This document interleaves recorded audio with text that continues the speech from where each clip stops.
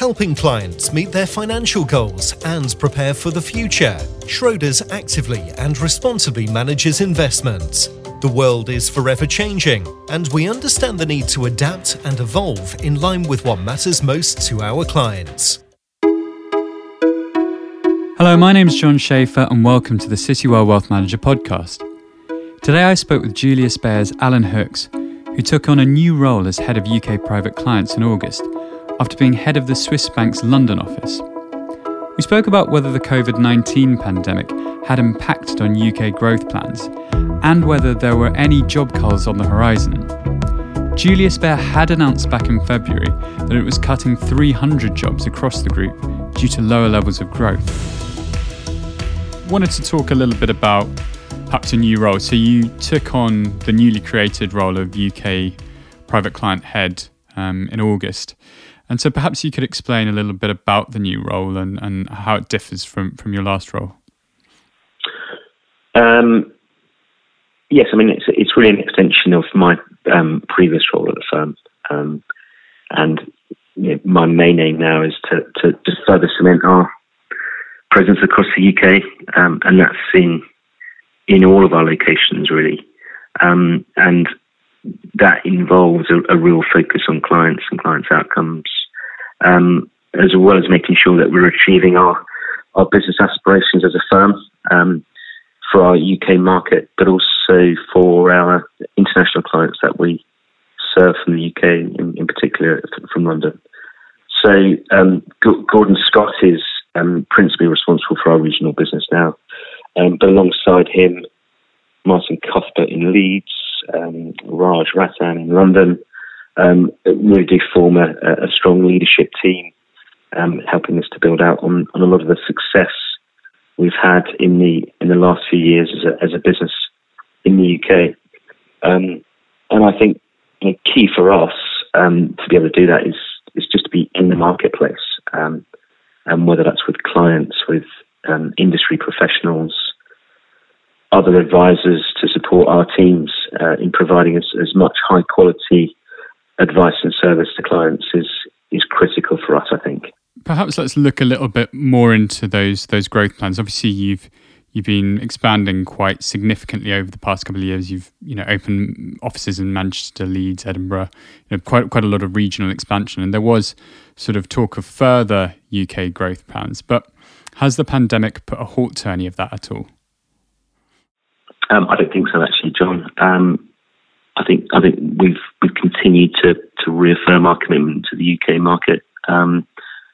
When money has reduced our UK exposure last year, saw us finalising the additional opening of permanent premises in Belfast, for example, taking us to 5 locations now across the UK. So I don't think this year's events have put a stop to any of that. We're not in any rush. We want to continue to develop a sustainable business, and we've been at pains to reinforce that for some time, and we want to make sure we do it in the right way, so that it doesn't impact our clients, and it's for the wider benefit of the firm, and not just to solve a short-term aspiration or fix we have as a management team. So we are keen to make sure that we stick to that discipline, but most certainly not. I think from a UK growth point of view, we're still very much committed to that. And does that mean acquisitions of rival businesses, or would it be sort of purely organic growth? Look, we'll look to develop our people and our client base. We've done that successfully over the last few years, and that will continue to play a major part in that. Clearly, the firm and the wider group has been quite acquisitive over its lifetime. That may well play a role going forward, but should those opportunities come up, I'm sure we'll be looking at those, but they don't form a key part of the strategy. Well, is the pandemic sort of drawing up some interesting opportunities in that space for acquisitions? Well, I think we've seen that, aren't we? I mean, we're seeing many perhaps smaller providers begin to reevaluate their positions in the marketplace. I think we're seeing also many of our universal bank competitors considering what their private wealth businesses look like. So, there's been a lot of that going on, but I don't think necessarily that the pandemic has been a reason for that. I think those considerations have been going around for a long time. And I guess the events of the last 6 months or so has just emphasised that a little bit more for some firms. And obviously, over the last couple of weeks, we've had that Schroders Sandair deal, and would that be something perhaps that you'd be interested in, sort of looking in the kind of ultra high net worth space, a family office that's got a sort of really solid book of very wealthy clients? We already look after a number of ultra high net worth families and international families at that, and I think still the UK remains an attractive place for ultra high net worth clients. We have a family office service that we can bring to the table, and we recognise what's important to many of these families. So the UK as a location most definitely plays a role in that, whether that's because of political stability, rule of law, or business opportunities that there are in the UK. I think we most certainly see the UK being a key player in the attraction of ultra net worth and international families to the UK. And certainly from a Julius Baer point of view, we think we're well positioned, having a global expertise, ability to operate across borders. All of those things, I think, play into the needs of some of these families. The complexity, the regulatory issues that we're all facing will also be faced by many of these families. And I think London and other cities across the UK are leading cities, and they provide a good, stable backdrop for many. Well, you say a stable backdrop and a sort of stable political environment in the UK, but are your clients at all concerned about all this Brexit turmoil that we've had? Obviously, that's starting to rear its head again, seemingly the last couple of weeks. Are any of your kind of ultra high net worth clients turned off a bit from the UK, considering they probably have the funds to go anywhere they really like? Yeah. Brexit's not really featured too heavily in their sort of considerations. You're absolutely right. They can go anywhere that they like, and the vast majority will have access to other homes, locations that they can relocate to. So that's always been there. I think before the pandemic, certainly the higher priority was the political situation with the UK government, and I think that leads into considerations on tax laws, financial regulation being a greater consideration.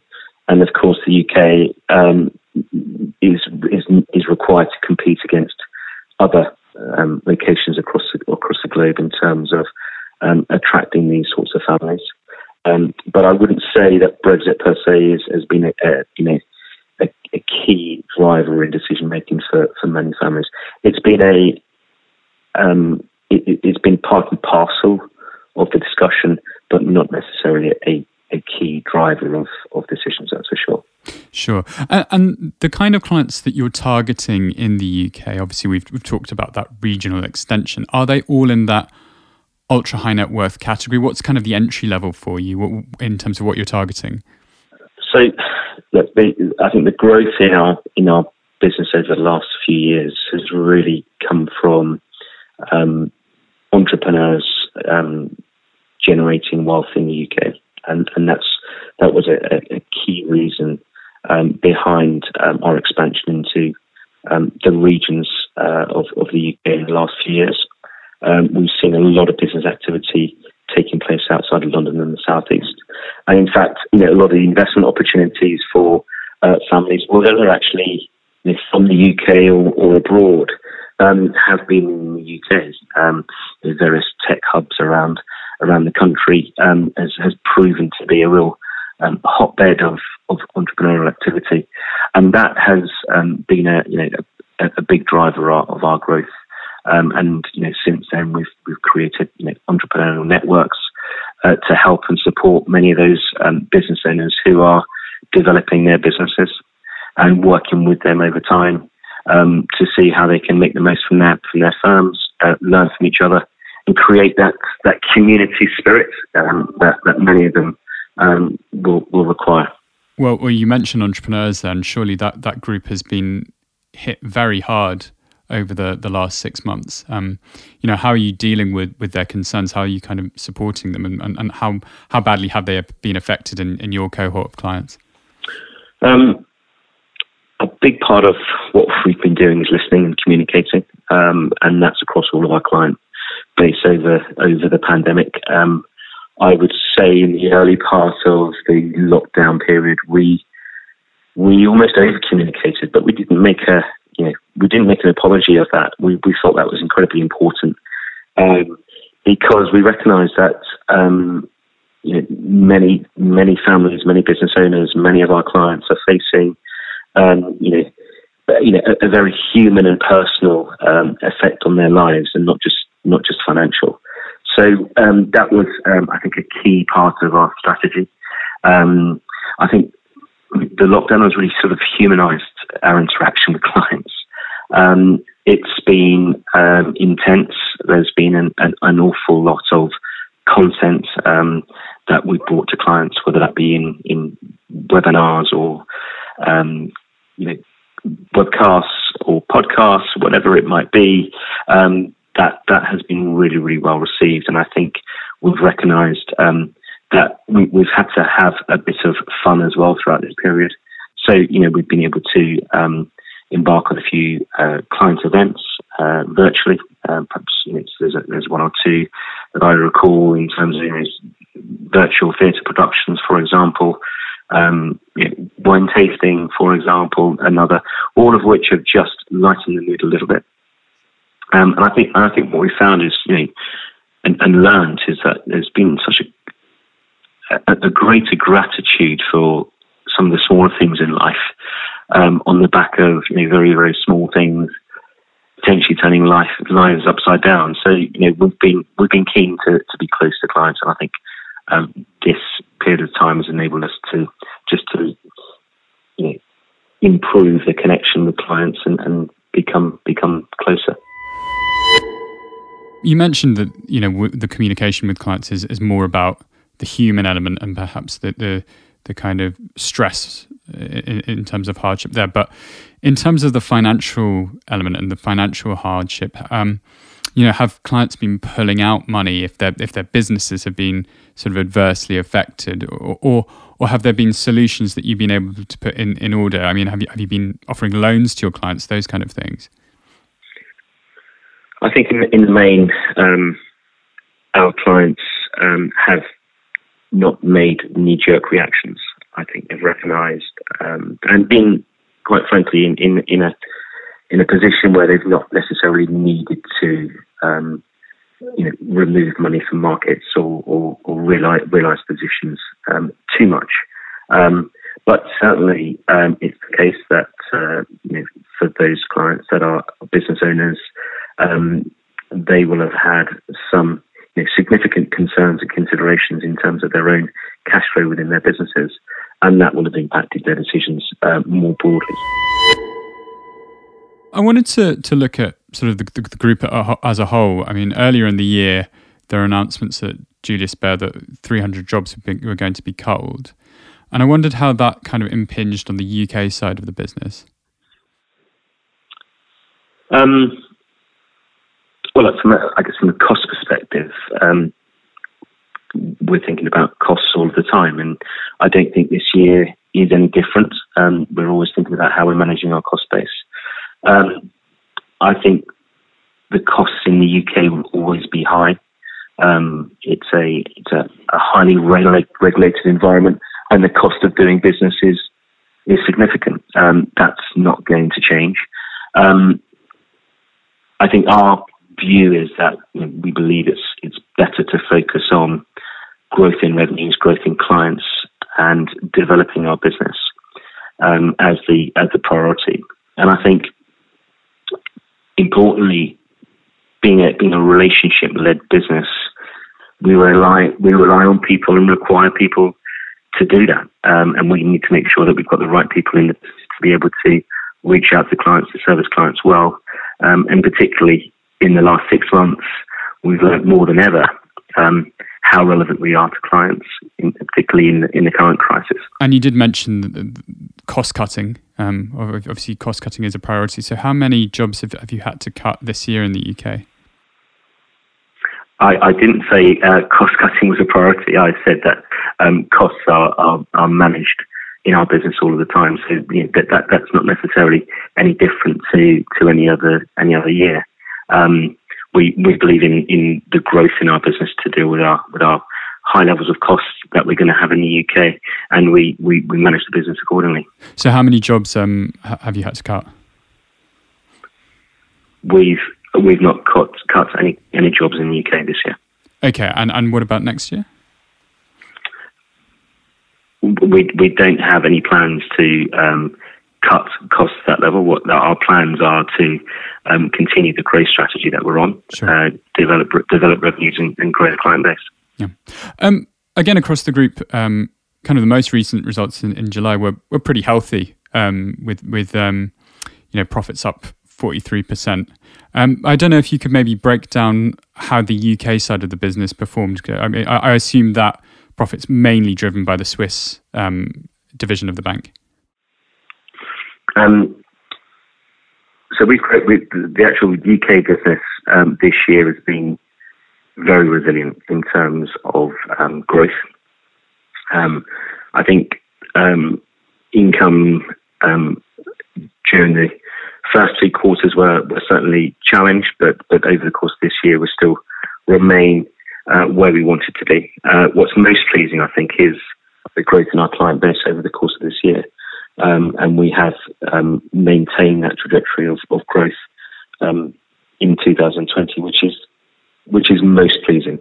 So, I think we've all contributed to the group's results across the board, and we're no different from a UK point of view. And are you able to perhaps break down some of the revenue and profit year on year? So we wouldn't disclose that information, John. We mentioned earlier that ultra high net worth families can basically go anywhere, and we did touch a bit on the sort of status of the UK. But what's the incentive for a UK wealthy person to opt for a Swiss bank, essentially?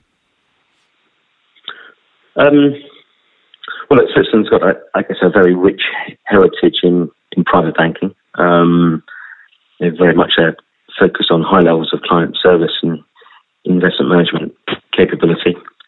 I think as an international firm and as an international location, the ability to operate across jurisdictions is important.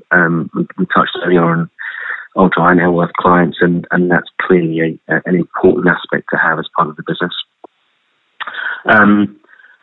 I believe that the brands within Switzerland still carry a degree of cachet, which is important for some, and I think access to the global expertise across the firm is equally important.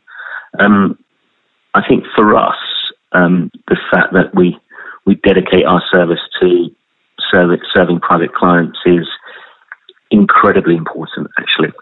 And that's been a big driver of the attraction of clients from the last few years. The clients have recognised that we do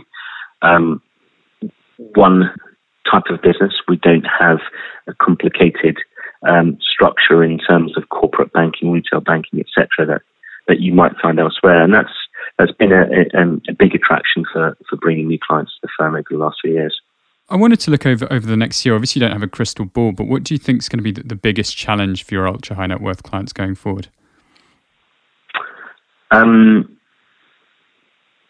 guess it's the ever uncertainty across the globe.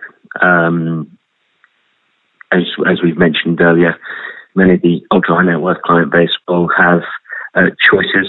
Of course, they will have considerations in terms of financial markets, their investments, and I think when it comes to some of the key talking points that we see with ultra high net worth families, we look at political stability being part of that, as I mentioned earlier. I think family governance and the roadmap as to how the family evolves over time is something that comes up very regularly when we're talking to ultra high net worth families and international families in particular. Tax laws, regulation, I would say, will play a part. This financial crisis will have to be paid for in some way, shape, or form. Indications look like that the fiscal ask will be greater than ever in not only one part of the world, but across the globe. I think that will be a big significant and issue. I suppose there must be an element of concern that wealthier people will be taking up a larger portion of the tab, I would have thought. And we've already seen that narrative a little bit in the UK. We've seen it elsewhere in terms of the switch to potentially wealth taxes and so on. All of these things, I believe, are in the mix for discussion at government level, and will be preying on the minds of many families who would be within the scope of that. So that's a major consideration. Well, Alan, it's been a pleasure to talk to you this afternoon. Thanks so much. Thanks very much, Tom. Schroders is built on 200 years of experience and expertise. We partner with our clients, constructing innovative products and solutions across private assets and alternatives, solutions, mutual funds, institutional, and wealth management. By combining our commitment to active management and focus on sustainability, our strategic capabilities are designed to deliver positive outcomes. With over 5,000 talented staff across 35 locations, we are able to stay close to our clients and understand their needs.